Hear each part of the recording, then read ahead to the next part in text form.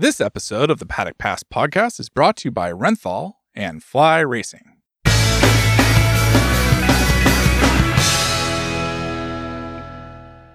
Hello and welcome to the Paddock Pass podcast presented by Fly Racing and Renthal Street Grips.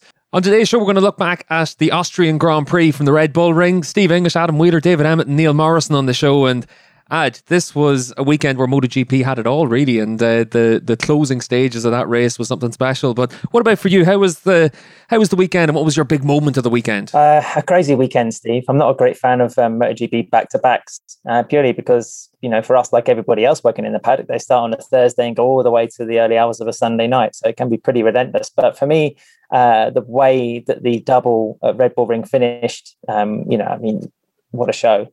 Brad Binder sort of, for me, running off on the last corner, you think, you know, there's that moment of panic where you wonder, you know, open the gas and the thing's going to spit him off or whatever. Is there going to be some, you know, last great big grandstand moment in the closing seconds of this Grand Prix? But somehow Race Direction managed to impose their authority with the 3 second penalty and then rescinded it again, you know, very, I think if Binder had been deducted that position or that win, then it would have been outrageous. So some common sense prevailed, I think. But yeah, that final lap from Binder and the moments when he ran off the track, no brakes, no real grip, it was fantastic. Yeah, common sense prevailed. There's not much common sense on the Paddock Pass podcast. Neil, I'm sure for you, there was no common sense in Austria. We saw during the weekend, you were talking on the Paddock Notes show about going out into the streets and blowing. So I don't know what was going on for you, but what was your moment of the weekend other than Saturday night?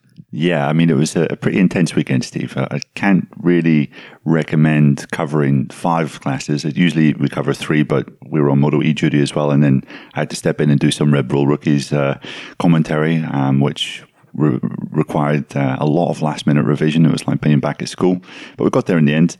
And the moment of the weekend, I think for me was, it was a great fight before. I mean, the rain arriving brought an even added dimension of drama, but before that, it was a great fight with Bagnaia, Marc and Fabio. And I think Fabio's heroics into turn 3, and maybe the first time that he passed Martin and Marquez up there, he did this crazy kind of 2-in-1 around the outside move. It was just amazing. It was like watching Jorge Lorenzo back in his 250 days. Por Fuera showed just how strong Fabio was there. And I think we'll probably get on to it in the main show. But yeah, Fabio's performance was, I think, quite astonishing. Definitely put him in pole position, driving seat for the championship. So yeah. Yeah, once those few drops of rain fell, we really saw the confidence Fabio had compared to some of the other riders around him. Dave, what about you? What was your big moment of the weekend? The sort of the last few laps were, they were fun. They were also hilarious to watch. What you really see, it's not often that you get a sense of just how fast the riders are, just how fast the bikes are, and especially like the difference between the tyres, and seeing suddenly Pecco Bagnaia and Jorge Martin just slice through that group with Espargaro and Lecuona. Bagnaia and Martin on wets, the others on slicks. You really saw how much more performance there is. I mean, you suddenly saw that these just, you know, top level racers on the slicks, they were made to look like club racers because they were wobbling around, and Bagnaia and Martin were just so fast around there, and it was a really great visual illustration of exactly what wet rain tyres, the Michelin's rain tyres are capable of, and the difference they make. Yeah, Pecco 15 seconds a lap faster at the end of the race, but obviously just ran out of laps. I think for me, my moment of the weekend was probably seeing Maverick Vinales on the sidelines. Obviously, this was one of the big talking points all the way through the weekend, but to see him up at turn 3, watching on in his Yamaha gear, suspended by the team, it was a great image of everything that's gone wrong between Yamaha and Vinales. And obviously then the news in the aftermath of Austria that Vinales has confirmed that he's left Yamaha, he's gone to Aprilia. I think he was one of the big topics all the way through the weekend. We're obviously going to talk about that a little bit later in the show, but I think, Neil, there's only one man we can really start with this weekend. There is, Steve. Yeah, I mean, Brad Binder's heroics at the end of the race were just quite astonishing, and almost to a man. The rest of the field were just kind of in awe of what he did. He even got a compliment out of Davide Tardozzi, which is something in itself, saying that he had 2 big balls for what he did. And I think for the but they pitted on lap 25, so there was like 3 or 4 laps where he was out on slick tires. You at first you thought, okay, he's done it perfectly well because he's not losing so much time, but it was only the final 2 laps where it got so hairy. Brad was saying that he wasn't just riding on slicks. His brakes had cooled down to the extent that he basically didn't have any front brake left. He was just having to enter corners using the rear brake. It was kind of astonishing bravery, kind of mad, pretty mad what he was doing. It was great. I think I've gone back and rewatched the final 5-6 laps of the race about 3 or 4 times since the actual event on Sunday. It was just astonishing to see. Binder has been really good at certain times this year, but that was just a brilliant sort of throw it all on the line, gamble, and it paid off massively. Yeah, I said it on the Note Show. I think, it shows the depth of feeling that these guys have, in all kinds of conditions, and, how their motorcycles obviously are changing. I mean, things like fans might not necessarily think about, such as, a full fuel tank to an empty fuel tank. The bikes are constantly changing in their behavior and their characteristics through, a 25, 28 lap Grand Prix. The other thing was, Binder also admitting he was taking a gamble. That remarkable sight of, I think, 4 riders or 5 riders peeling into the pit lane to make the most of the flag to flag regulation. And I think it's a great photograph where he's like looking at the rest of them, just going by saying, I'm going to take the gamble. And full credit to him for doing that, because it was, I don't think he could have imagined how it would have been come the last lap. And it shows that this technology functions amazingly well, but then when the conditions change to such a degree, something like carbon brake discs and equipment can just completely erode to a different parameter of performance. Yeah, I mean, what happens is, the carbon brakes have to have a particular temperature to work. And normally they work in the rain as well. They use them in the rain as well, but they have covers over them to keep the rain off, to stop them from cooling down. That doesn't happen. So what does Brad Binder does? I mean, if you or I arrived at a corner and realized that our front brakes weren't working, there would be a certain amount of fouling of underwear and just blind panic. But what does Brad Binder do? He figures out, okay, right, no front brake. How do we stop the bike? We use the rear brake. We use the gears. We use the engine to slow the bike down. It's just finding a different way. The tires stop working as well because the rain sucked all of the heat out of the slick, so you've got a lot less grip. So you could hear it when he was just going along the straight. You can hear the bike sort of suddenly go as it revs up past the. And the rear is sort of spinning up. It's just the ability to think on the fly and adjust on the fly is amazing. And I loved his comment about someone asked, can you practice this? He said, well, you can practice it, but it's a really good way to get into the hospital. Dave, can you just repeat that engine noise again, please? It went, I'd just like to say, Dave said...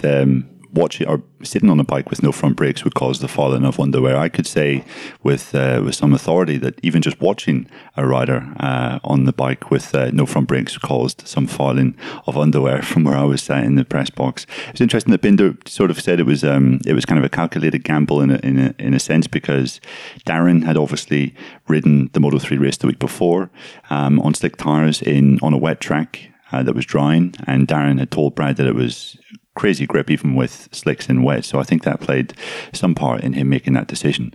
But even still, when you realize how special his final 2 laps were, when you watch the final lap and you look at Espargaro, Lecuona, Rossi, Marini, because they were all on slicks at the end, just how slowly they were going, which, allowed Bagnaia, Martin and Mir to catch them right at the end. When you saw the kind of difference between Brad and them, you were like, wow, that is something. And Brad didn't have a reference in front of him.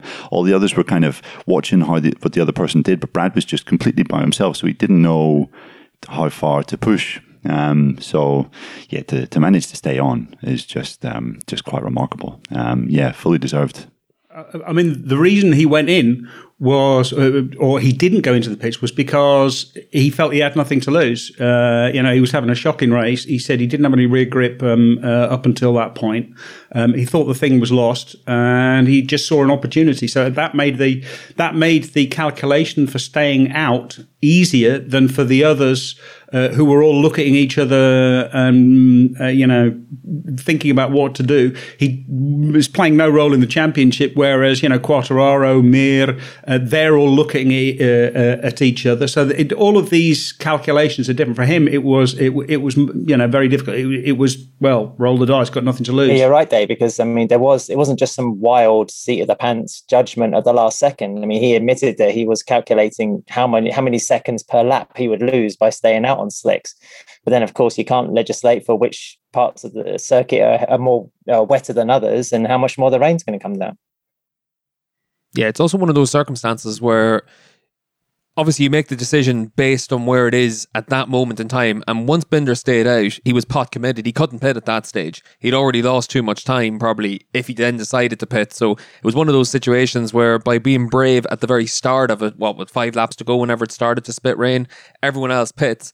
Binder's in it. He's got nothing to lose. At the end of the day, he's not fighting for a world championship. He's trying to win races.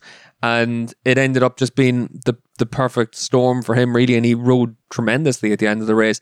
But Neil, for KTM, this is obviously a massive step forward. This is winning their home race with their factory team. Obviously, they won last year with Oliveira as well on the Tech 3 bike. But this was a big statement from KTM as well. And this was a big couple of weeks for them. And even for you, they took an awful lot of the media out to see the factory. They made a big deal this week of trying to show just how big their operation is.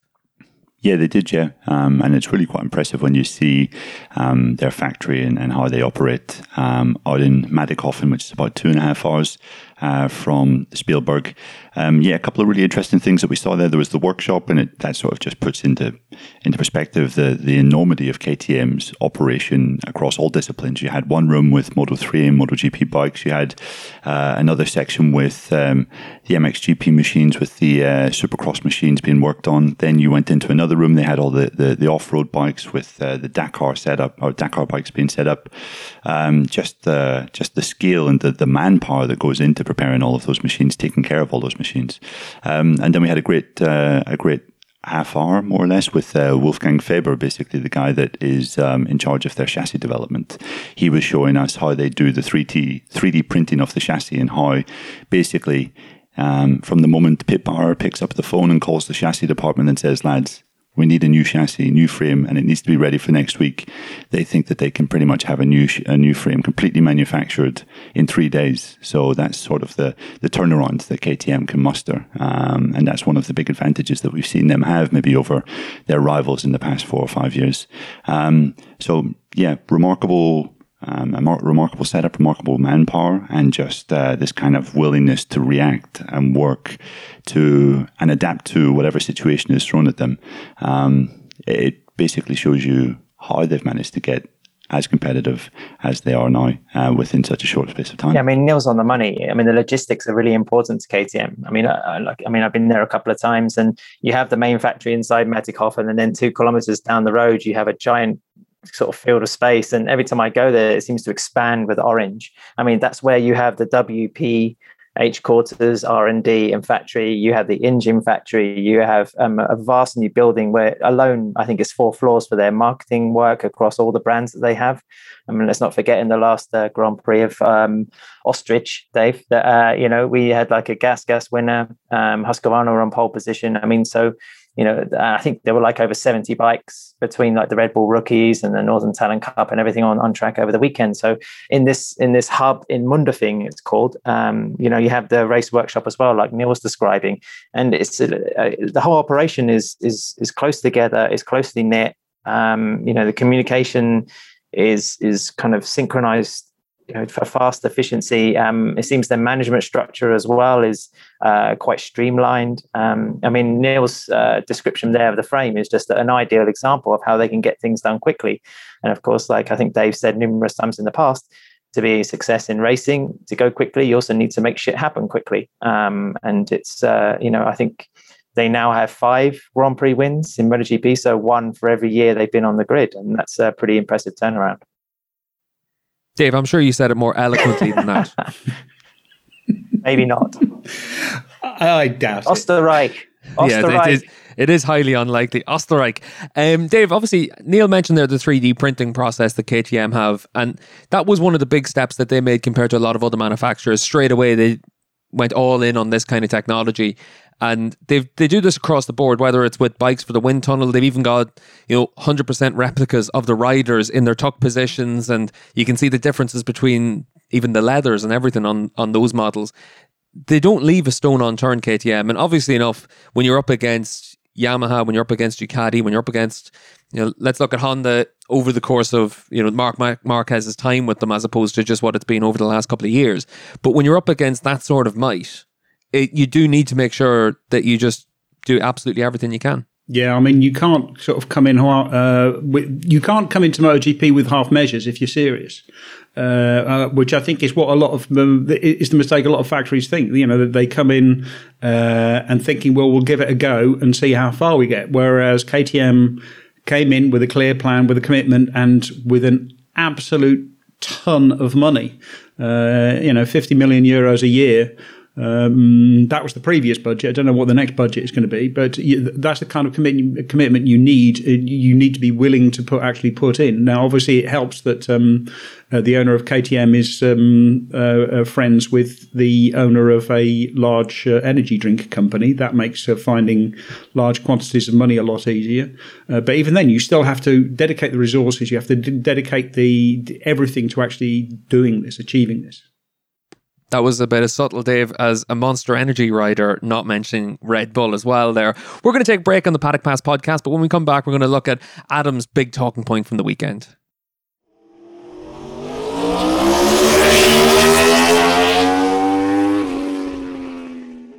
Fly Racing introduces the new FL2 glove. With molded hard knuckle protection, this race-inspired glove is equipped with palm and gauntlet sliders and touchscreen compatible fingers.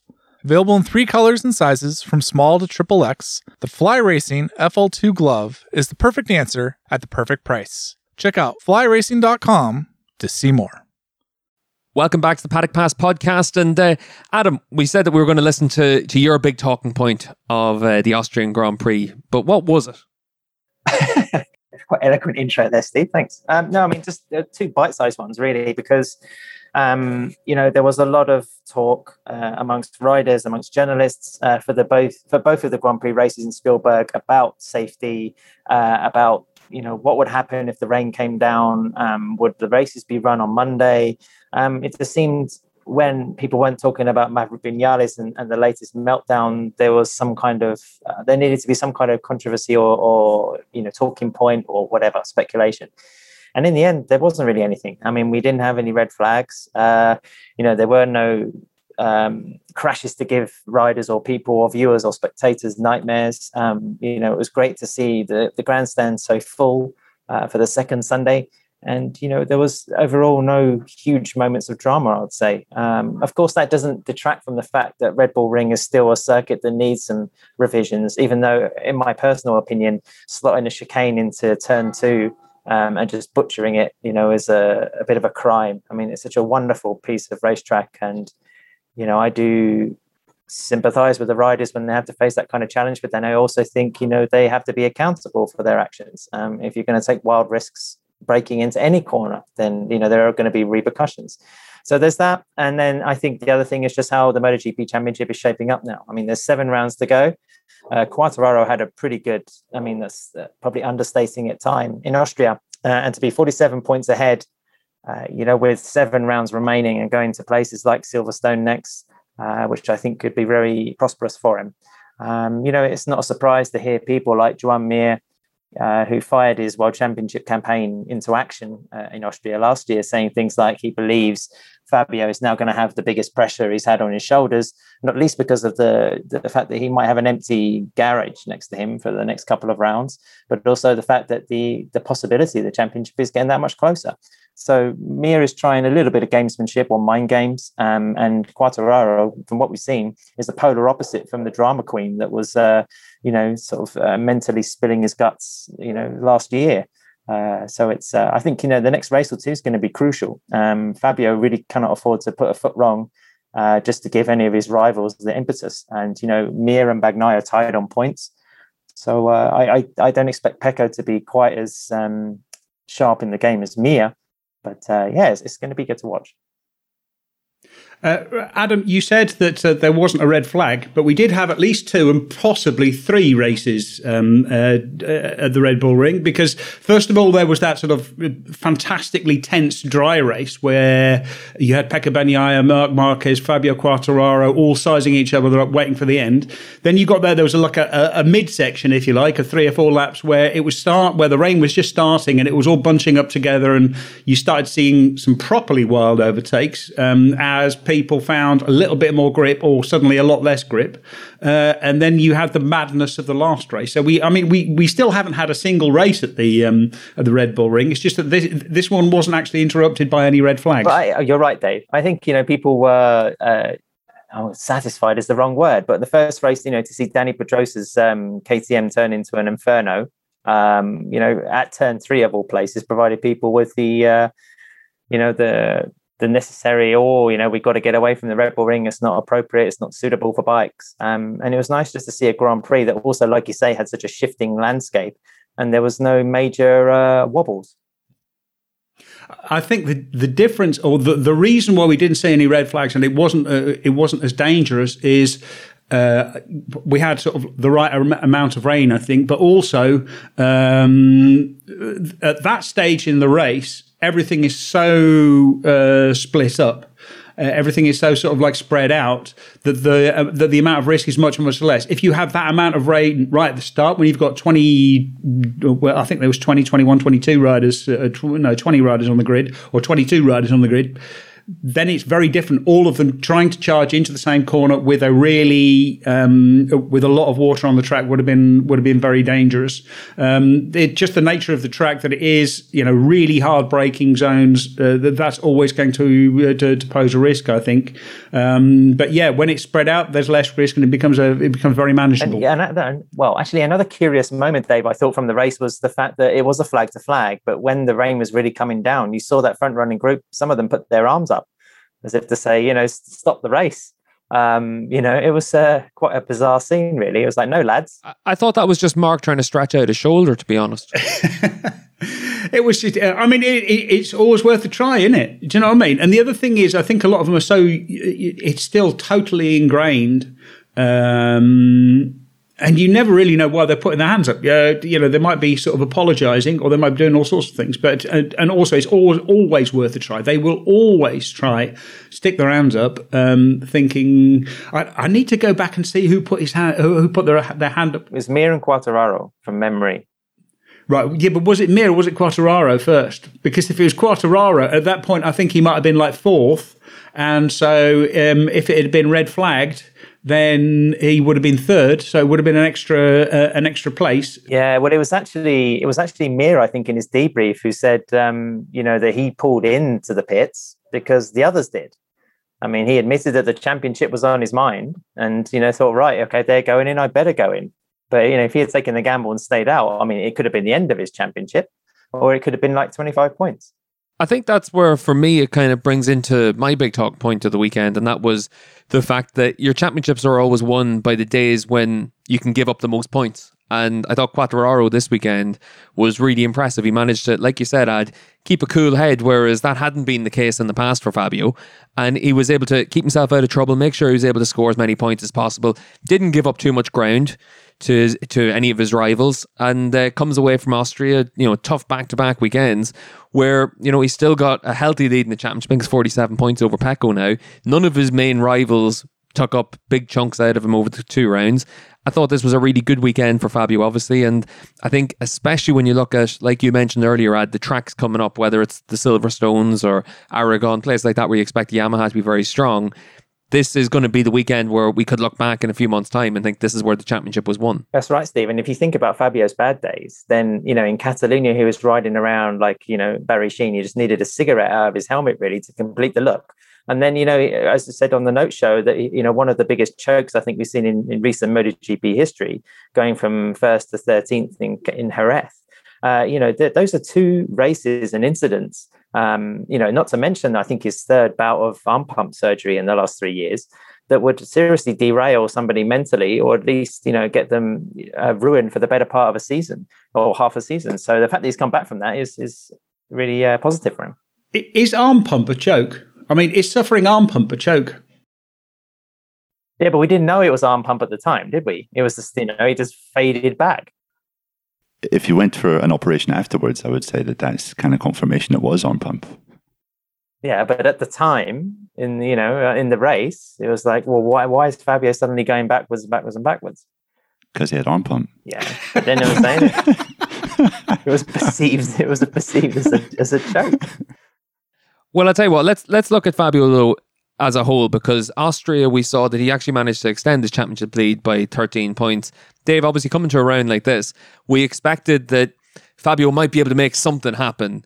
But, if he was able to come away with 2 top 5s, we would have thought, he's done really well. This was expected to be a big track for Ducati. Obviously, they've had so much success there in the past. And this was a couple of rounds where Johann Zarco needed to make up ground in the championship. Instead, we saw some of the frailties come through from Zarco again. We saw that Jorge Martin was the faster Pramac rider. We saw Pecco able to come away with the podium this weekend. And this was another time where maybe we saw that Zarco, as good as he's been, until he wins a Premier Class Grand Prix, he's not a Grand Prix winner in that class. And this was where, again, we just saw those shortcomings. Yeah, I mean, Zarco had a very poor weekend. And what's interesting... let's say we get to the end of the end of the season and Fabio Quartararo actually wins a championship. All we're going to do is look back and see how many people finished ahead of him in the races which he didn't win. And it's always different people. We came into Austria and the big talking point was, okay, right, so how many points is Fabio going to lose in the championship, and will he be in a position to lead the championship when he leaves here? And he comes away and he's extended his point because different people kept on finishing ahead of him, and that's how he's managed to control the championship. And really, he's being helped by his rivals in winning to win the championship because they're all taking points off of each other. Yeah, I mean, 34 points he came to Austria with in hand over Zarco, and he leaves with 47 points. I mean, that's a pretty remarkable haul, considering he was just at his and Yamaha's worst track. Yeah, over Zarco. I mean, like he came, 34 points to Zarco. He leaves 47 points ahead of Bagnaia and Mir. So that's the whole thing. That's the whole story right there. It's always someone else. But I think we have to mention that it wasn't just Fabio going around and picking up the safest possible result. I mean, he was putting it really on the line in both races in Austria. I mean, I was really impressed by his 2-in-1 move on Mir and Marquez in the first race at the Styrian Grand Prix before the red flag, and he was just so aggressive in the second race. He was riding with so much confidence. He nearly took himself out trying to pass Jorge Martin. I think it was on the first lap at turn 6. But straight back there, and there was a point where he got shuffled back behind 4 Ducatis. He was behind Miller, and he just managed to make really short work of Miller, Martin, Zarco, and then Pecco to get right up to the front. And there were some times where he was making even Marquez look second best on the brakes. He was just sensationally put absolutely everything into it. And I think when the rain came, that was the moment where he said, okay, I'm going to maybe not take as many risks. Understandably so. But I think what we saw from Fabio was just fantastic ability to negate some of Yamaha's major weak points, and also the kind of bravery and aggression that he was showing in conditions that in the past it just wasn't great. I mean, Le Mans we saw make huge steps forward in kind of iffy conditions when the rain started falling. Same again here. Okay, he only finished 7th, but still there was plenty to admire from him whenever they were out there and the rain was falling. We've talked a lot about where the Yamaha has improved, and Quartararo has said, like acceleration is where it's done. And the improvement in the acceleration has been important because it means, they're getting out the corner faster, and that means The Ducatis basically have less time to catch them, and that's been a big difference. But the really big difference to me, and I really noticed it this weekend, is how good that Yamaha is in the hands of Fabio Quartararo on the brakes. He is so good at getting that bike stopped. He was easily, just slicing up the Ducatis, and he seems to be using the rear of the bike to help to help slow it up, and that's what's making all the difference. He did, as you said, Neil, he was making Marc Marquez look mortal on the brakes. He was matching Marquez. He was easily outbraking the Ducatis. It's just been really, really impressive, and I don't know what they've done to the bike to do that, but clearly that bike is really, really good on the brakes now. I do wonder when Fabio's going to start riding for the championship, though. I mean, he did say in his debrief on Sunday that he's going on the cliched race-by-race basis, and it's working out for him, like Neil says. Having that attacking style, at a non-Yamaha track was obviously paying off. I do wonder if what's going to happen if he does start to get a bit more conservative, a bit more cautious. But my question for you, Steve, because you kind of brought it up, I mean, do you reckon Fabio will be a good world champion for MotoGP?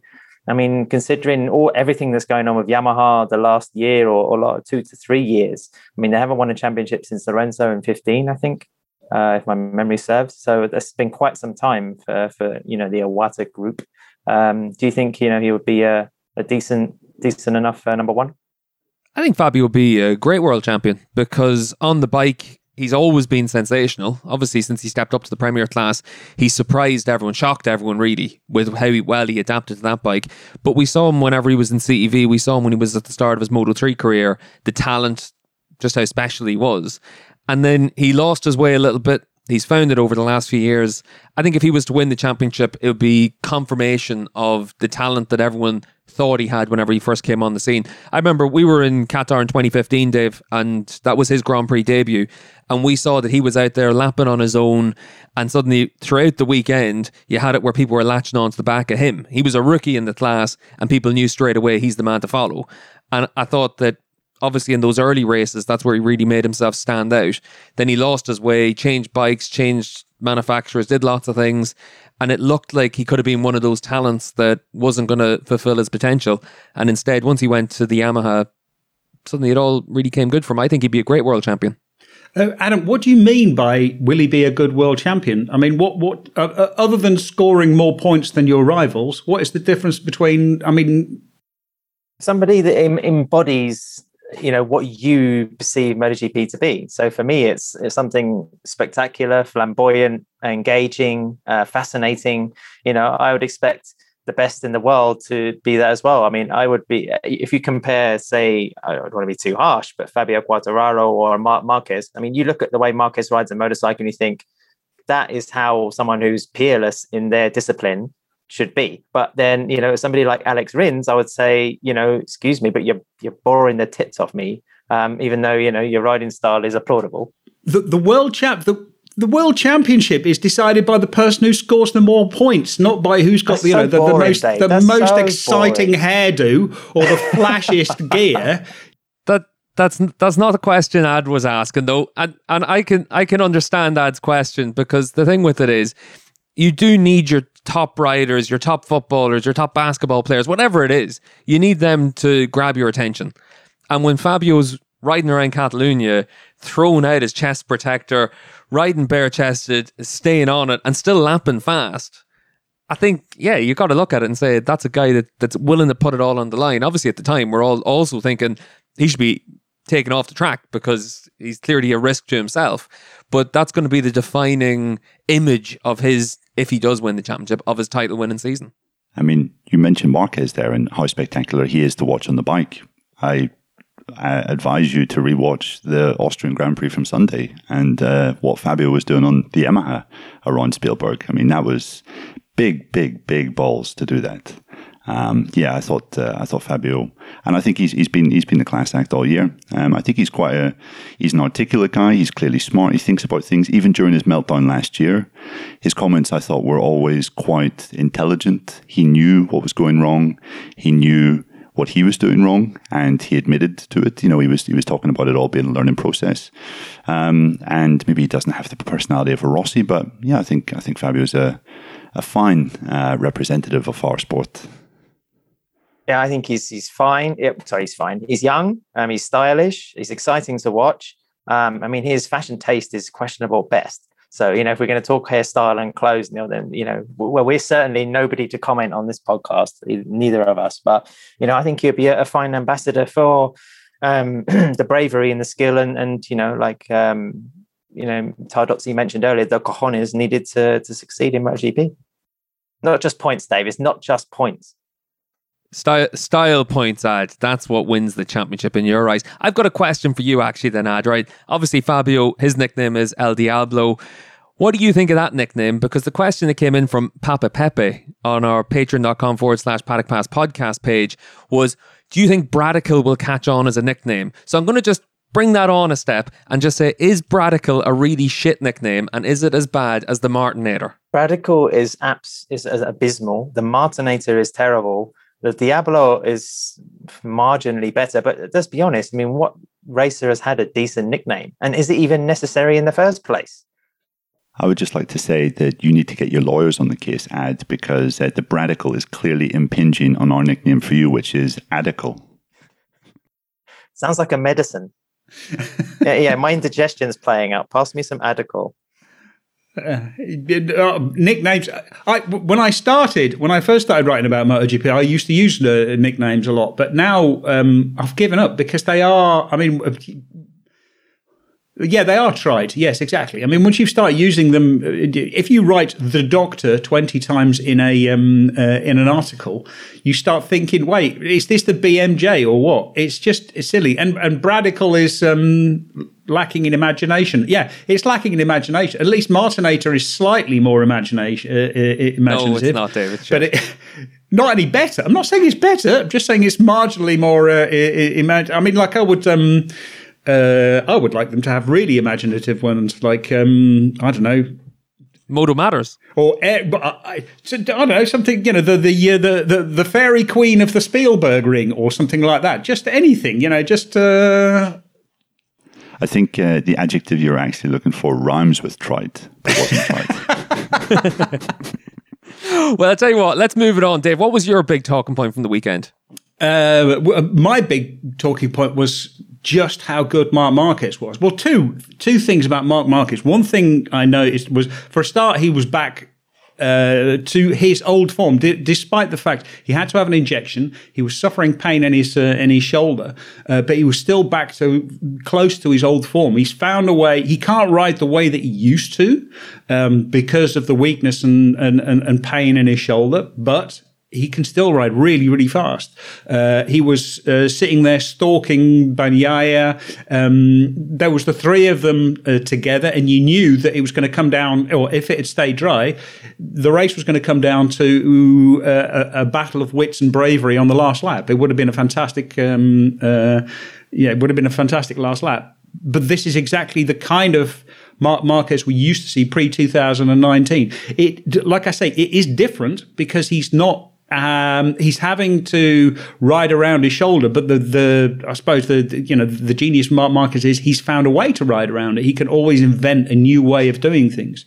And the other thing which I found peculiar is that it was Marc Marquez when it started raining, he said, I wanted to be in the lead to make the decision about when to come in. He made the decision and he came in, the rest followed him.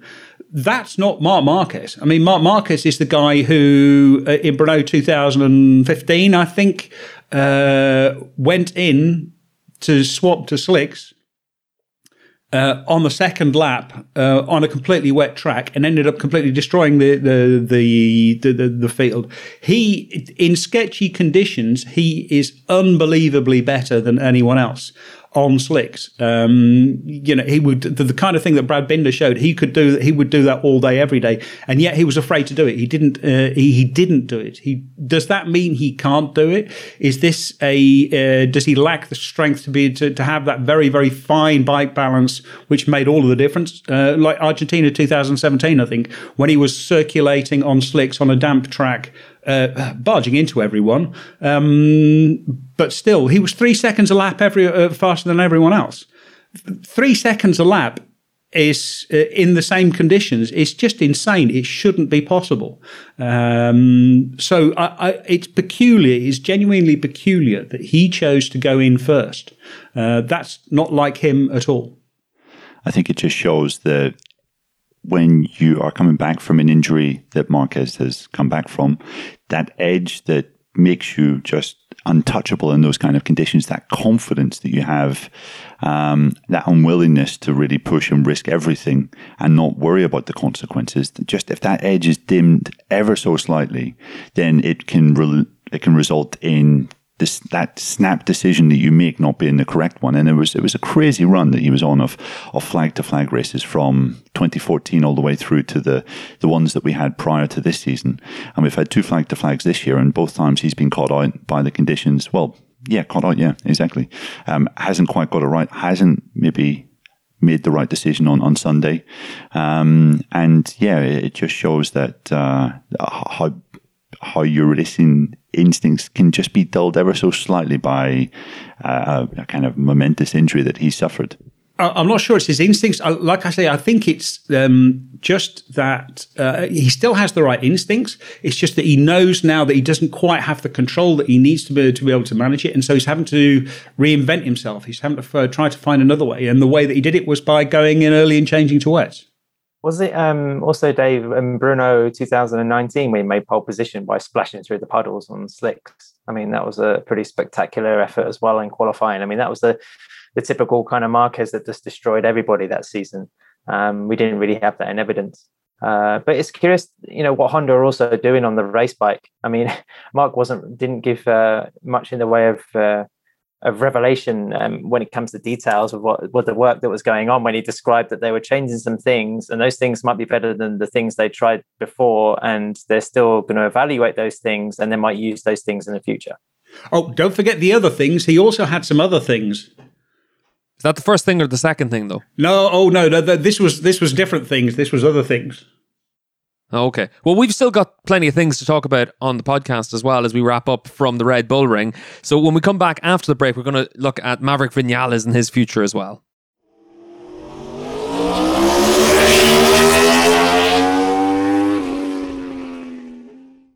Renthal fat bars are synonymous with off-road world champions. The Renthal Street Fat Bar draws from decades of experience to create the ultimate 28mm handlebar in a range of street-specific bends. Whether you're looking to alter the height, width, rise, or sweep of your handlebar, Renthal Street handlebars offer a bend to suit your requirements. Use the WorksFit handlebar comparison tool at renthal.com to find the perfect bend. Welcome back to the Paddock Pass podcast, and we're going to look now at Maverick Vinales and one of the big talking points from the weekend, because obviously, David, we saw that Vinales suspended by Yamaha. We knew this in advance of the weekend. We were talking about it during the weekend on our patreon.com/Paddock Pass podcast, Paddock Notes shows. And obviously for Vinales, this was a massive weekend. This is where he got a huge rap across the knuckles from Yamaha, and this is where it was finally confirmed what he's going to do next year. Yeah, exactly. I mean, it wasn't confirmed until Monday. Obviously, these are Monday press releases are a thing. Missing the race. Also, the fact that they sent his team home, there was an empty garage there, and the fact that he was turning up in his Yamaha gear. He has to. It says in his contract that when he's at the track, he has to be wearing Yamaha team gear. I think that was also important. And the apologies which he made to the team and to Yamaha on TV. Again, that was a significant step. The relationship has been deteriorating for ages. We know that. I mean, the fact that he wins the first race and then starts to complain and then has his crew chief changed for him after changing his crew chief himself sort of 2 or 3 years ago, 2 years ago, I think. And he keeps talking about a lack of trust. And then we have the whole drama at Assen where he's talking about a lack of trust and that he's decided to get out of his contract a year early. It was just, it was inevitable. Yeah, that inevitability, really, we've seen it come through over the course of the last few rounds, Dave, like you said. But it was still shocking to see him suspended. There's no two ways about that. Whenever that email came in with the press release, I think there was no one in the paddock that looked at that and thought, oh yeah, I saw that coming. Yeah, Steve, and I think also, he seems to be judged on that small video clip where he's coming into the pit lane and just like revving the Yamaha. I mean, he's not doing a John Kosinski and stamping through the gearbox and utterly blowing up the bike. I mean, I think it was Matt Oxley that blogged, that maybe the punishment didn't fit the crime so much. And it's true what Dave says, relations have been deteriorating, so maybe this was just a snapping point. But it would be curious to know if Maverick was doing other stuff on the M1 during the race that was, let's face it, destroying the better part of a multi-million-dollar piece of equipment. If that is the case, then Yamaha are well within their rights to say you're acting unprofessionally. We don't want you riding our motorcycle again. I mean, as we talked about, on the previous podcast, the start of the previous race with Maverick and everything that happened during that Grand Prix was a bit of a comedy of errors. And, his season seems to fluctuate from being last in Germany to finish on the podium in Assen, and fresh talk and speculation, his behavior, his conduct, his demeanor.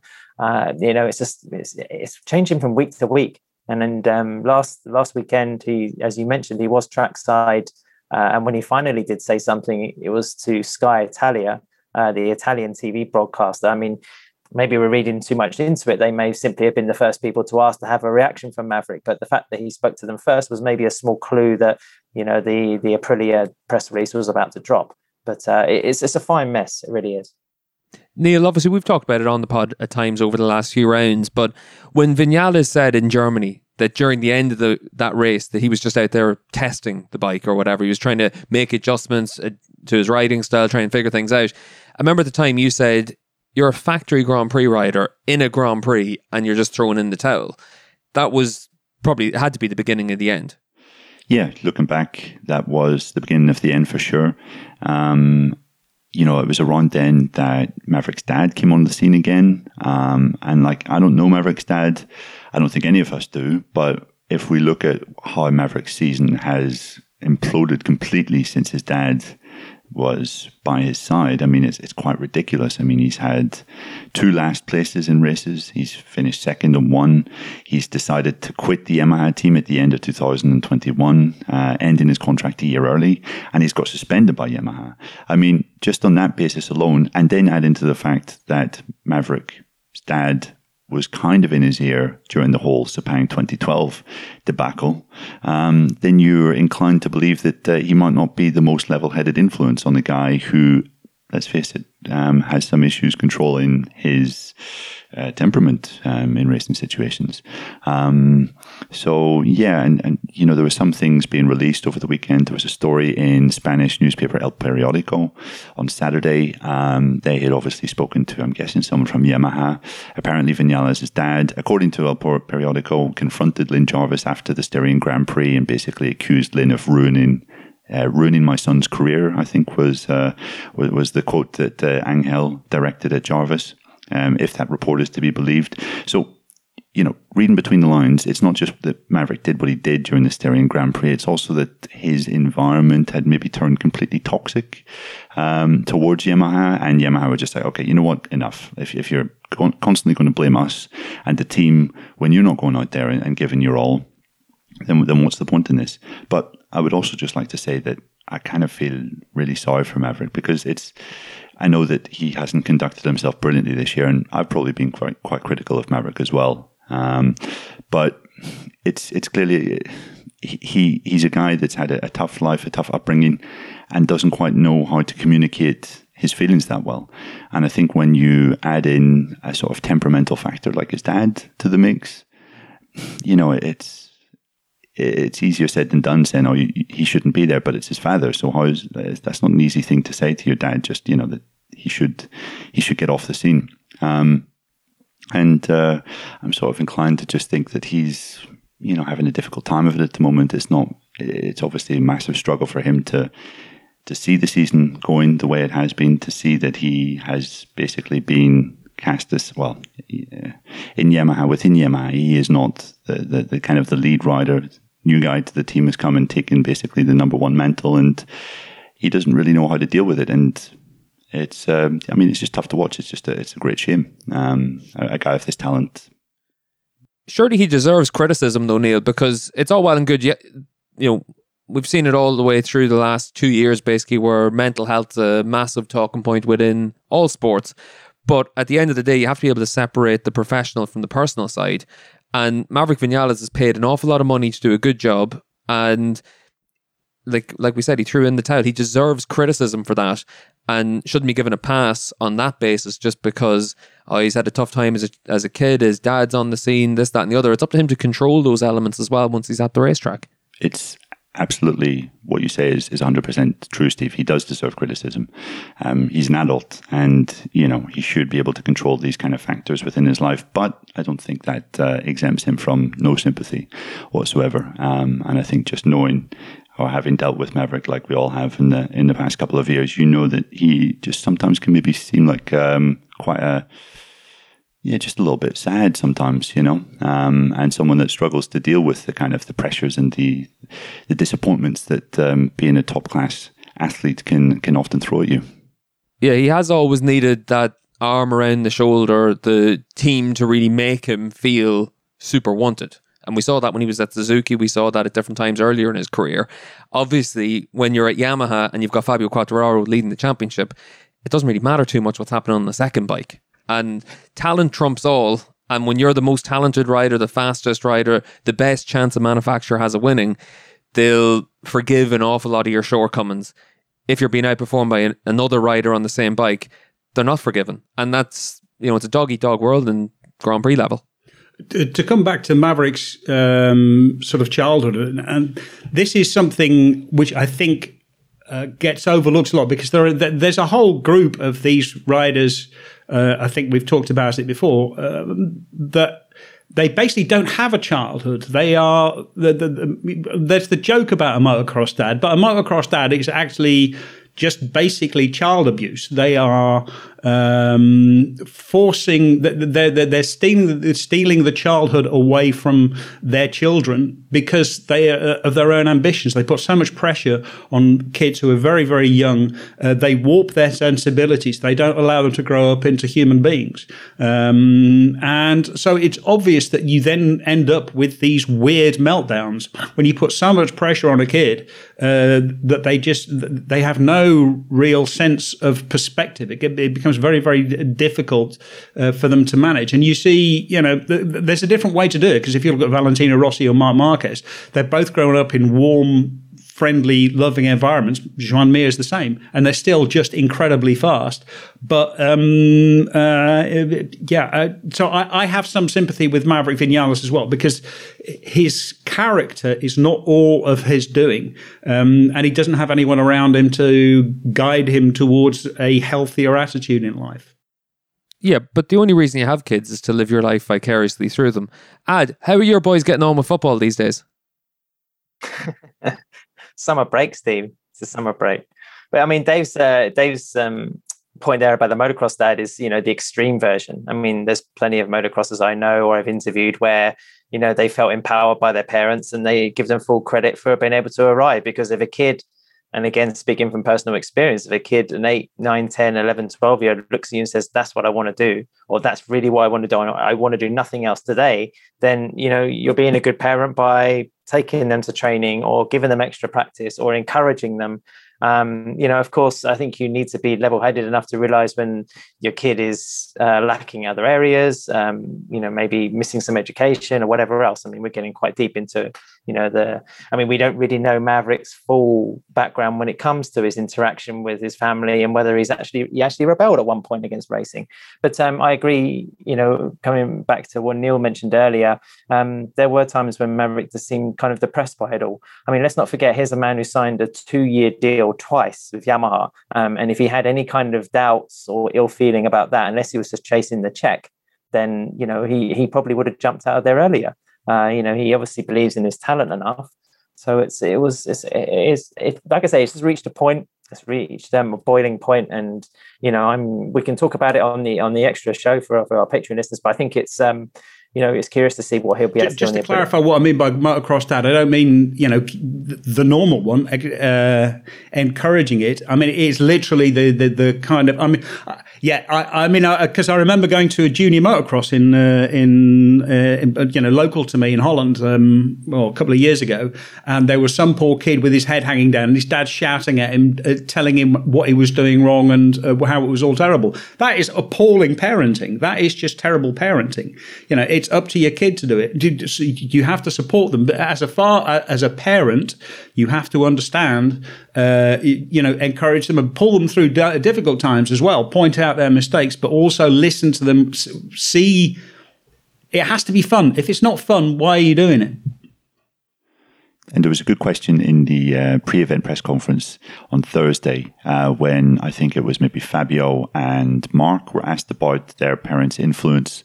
Obviously, Mark's dad, Julia, is a mainstay in the Repsol Honda garage, but Mark was quite interested in just saying that, you know what, he's obviously there for my support, but there have to be limitations with what he can get involved in. And Mark, being the very clear-headed person that he is, had explained that there were sort of parameters with what his dad could comment on or ask about. And that was, you're not allowed to ask about or talk about bike setup or tires or complain about this or that. You're just allowed to say, are you okay? How's it going? Ask general sort of questions, to be there for emotional support, not to get involved in the intricacies of something that he doesn't quite understand. And it does seem at the moment that Maverick's dad is getting involved in those kind of intricacies and more. I remember chatting to Augusto Fernandez's dad about it actually at one stage, and Augusto Senior, I think, is the manager of Augusto as well, and he said that at one point he had to understand that 90% of the time you're there to be the rider's dad, you're there to offer them that emotional support, and then there's 10% of the time where you're there to be their employee, and you've got to understand where the line is and not overstep it. And I think it's always interesting to see how that interaction takes place, like Dave said earlier on, between a father and a son, and sometimes it's pushing them far too much to one extreme, and then other times it's where you need to take that step back. And Dave, we talked to Johnny Ray about it at the Dutch Round the World SBK, where he was talking in terms of when he was a kid, to get him off the track was the challenge. And now whenever he's got his sons riding, it's almost like when they say, I've had enough for today, you just have to say, okay, well, that's enough. Yeah, exactly. I mean, that's the point. You have to listen to your kids. I suppose to an extent it's easier for Johnny Ray because, he's a multiple champion. He doesn't need to live vicariously through his kids because he's achieved so much. But there are other extremely successful racer parents who are a lot less forgiving and not as good at managing that. So it's just really variable from rider to rider, from person to person. We're going to talk a little bit more about Maverick on this week's Paddock Extra show on patreon.com/Paddock Pass podcast. So give that a look if you want to see what everyone has to say about the move to Aprilia. We're going to move on, though, just to finish up this week's show, looking back at the Red Bull Ring by moving on to our winners and losers from the weekend. So, Neil, who was your big winner from the Austrian Grand Prix? I think I have to go with Fabio Quartararo, just because it was a race in which he performed brilliantly. 7th place didn't quite reflect just how strong he was in that race. But you look at his points haul, 47 points he now has in hand. He was 34. And he's going to the UK, to Silverstone, and then to Misano, 2 tracks that he should really, really be strong at. So if he scores back-to-back wins there, you would have to say he's got one hand on the title. So things looking really good for him. What about you, Ad? Technically, not really a winner from the Grand Prix because by that time on Monday, most people had left the circuit. But I will say Aprilia because they now have the leading Grand Prix winning championship potential rider in their midst. Andrea Iannone, as we all know, is a bit of a head case. So he brought, of course, past glory into the team. But I think... so Maverick Vinales is an upgrade then? yeah. Mavericks have much settled, psychological case. But no, I think, they now have a team where you think, right, it's not a case of Aleix Espargaro having to carry the burden of development as well as results when his CV clearly doesn't, stack up one side of that argument. I think Aprilia, especially with Savadori being absent, through that accident was a bit of a blow for the team. That was big news for them. Dave, what about you? Well, I'll let you have Brad Binder, Steve. And I think I'll go with Jorge Martin because he comes off pole on a win last week. He gets another pole with an astonishing lap time, just astonishing.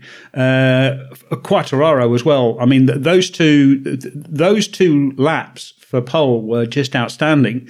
He goes into Jorge Martin, then goes into his second flag-to-flag race and ends up on the podium. And it was just the way that he handled himself, in that race as well, was just exceptional. His decision making was good. I mean, apart from almost killing his mechanic when he did the bike swap, that was just about the only mistake he made. It was genuinely very mature, very impressive. I am interested to see what he does in the rest of the season because I think, as we've said before, he picked out two races at the beginning of the year, Qatar and Spielberg, and those were the ones that he was going to target. So he's targeted those. But where he goes from here, that becomes very, very interesting. Yeah, and I think, like you said, Dave, I'll go with Big Balls Brad because this was such a great performance by him and certainly going to be one of those races that we remember for a long time. Obviously, not too much point to go into it in too much more detail than what we did earlier on in the show, but really impressive from Binder. And it's going to be interesting to see how he kicks on from this. Obviously, it's in strange circumstances to pick up the win, but let's see how he does at the next few rounds as well. But Dave, what about you? Who's your big loser from the weekend then as well? I mean, it has to be Johann Zarco. Crashing out in the dry for no apparent reason. He came in second in the championship. We were talking about him as, what can he do? How much ground can he gain on Fabio Quartararo before in these two races and then this race, and he leaves a long way behind, having lost a lot of ground, having inexplicable crashes. I think we can certainly start to write off any chance of him winning the championship, barring some extreme circumstances. He should have consolidated his place in the championship, and he absolutely did not. Adam, I'll have to say the Petronas team, Steve. They 2 weeks in Austria, they saw their, icon of a rider retire. Cal Crutchlow was obviously trying to acclimatise again to Grand Prix, and he could even be ejected out of the team onto the factory bike if Vinales doesn't race, next to Quartararo anymore. And then, of course, there was the news about the Moto2 and Moto3 sponsorship evaporating and potentially those teams as well. I'm not sure if it's been confirmed that they're cutting loose on their team in the other classes. Some rumours as well around other, Moto3 teams. It suddenly looked like some of the economic reaches or, restrictions of the pandemic are starting to bite motorsport a little bit. I fear it's something that will probably come more to light in 2022, maybe in 2023. But, if that's the situation with budgets, and it's quite bizarre with Petronas anyway, because, they're a Fortune 500 company, they're a massive firm. If they're really feeling the pinch when it comes to budgets, then it's quite surprising. I think Petronas are even committed to supplying the fuel for Moto2 and Moto3 for the next 2 seasons. Unfortunately, it's just the fragile nature of racing, isn't it? Where something that seems so settled and committed then can do a quick U-turn. Yeah, you tend to be successful companies though by not putting bad money after good. And when you look at the results that they've had, it hasn't lived up to the billing that was expected. And I think Petronas as well, obviously they've put in their investment and they've been very steadfast about what they're willing to invest as a sponsor on the team. And I think that last year especially we saw that the bonus money that they had to pay for Franco Morbidelli seemed to have a big knock-on effect for an awful lot of the budgets then running through, especially their MotoGP team and different elements as well. So there's obviously an awful lot of factors go into it. And now the Moto2 and Moto3 teams, they need to find a new title sponsor, see if that's going to be possible for them. Just quickly, is Morbidelli contracted to Petronas next year, the team, or to Yamaha? He's contracted to Petronas at the moment, but Yamaha are obviously trying to put him onto a full factory contract because they want to take that structure away where it was an independent rider that...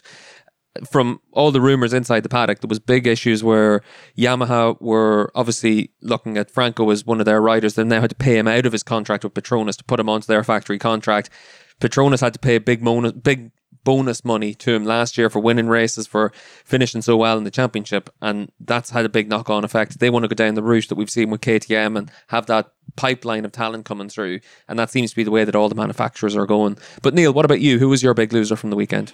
I'd have to say Jack Miller, just because it was, like Zarco, it was a weekend where we thought, okay, you can really capitalize on one of Ducati's favorite tracks, and he came away with a crash and an 11th place. It just was a tough race for Jack. He was saying that he had no real rear grip and was struggling before the rain arrived, then ducked into the pits early, tried to take that gamble, but it just seemed that he took that gamble too early because it wasn't wet enough, I think, for full wet tyres for the first 2 laps that he was out there, and he wasn't really able to make a big impression on the race after that, coming home in 11th place. That's pretty disappointing, and I think Jack's demeanour and tone after the race was kind of similar to what we saw in Portimao, back at the start of the season. And it's just been a season of quite pronounced highs for Jack, winning the 2 back-to-back races in Jerez and Le Mans, and then quite pronounced lows. It's kind of one extreme to the other. I've no doubt that he'll bounce back in a couple of good circuits coming up for him. But this was a disappointing fortnight. Yeah, I think for me, I'm going to go with Aleix as my loser from the weekend, because obviously we saw the news then as well that Vinales is signed on. We know that whenever they were teammates at Suzuki, that Vinales was the better rider. You'd expect that that's still going to be the case now. And this was an opportunity for Aleix to either finish on the podium or even potentially win the race. And then obviously once it started to rain, lost all feeling and dropped all the way down from being in podium contention to think it was 10th at the flag.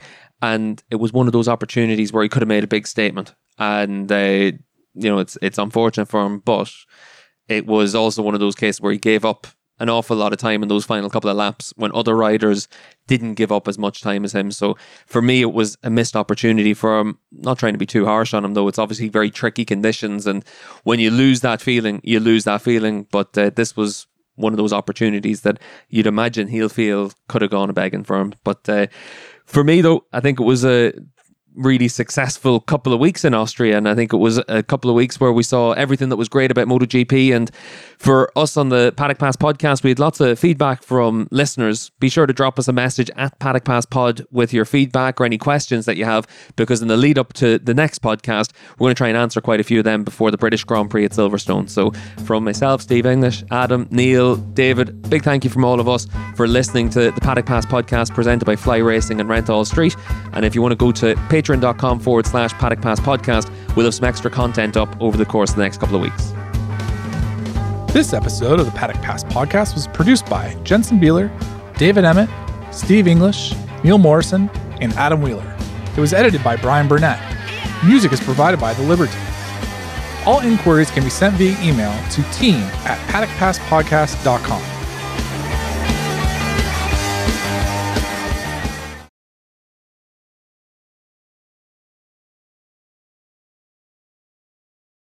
You'd be so proud of me, Dave. Just a slew of rechargeable batteries currently being recharged next to me. Are they AA or AAA? Fucking fancy bastard, Neil. Yeah, fancy bastard with your AA batteries. I'm fairly sure it would make a certain man that resides in the Netherlands rather hard